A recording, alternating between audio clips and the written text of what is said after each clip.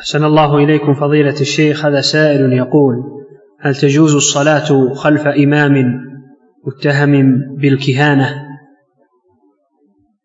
الاتهام ما يكفي. إذا ثبت عليه أنه يعمل الكهانة فلا يصلى خلفه، بل ليس بمسلم، كاهن ليس بمسلم. نعم.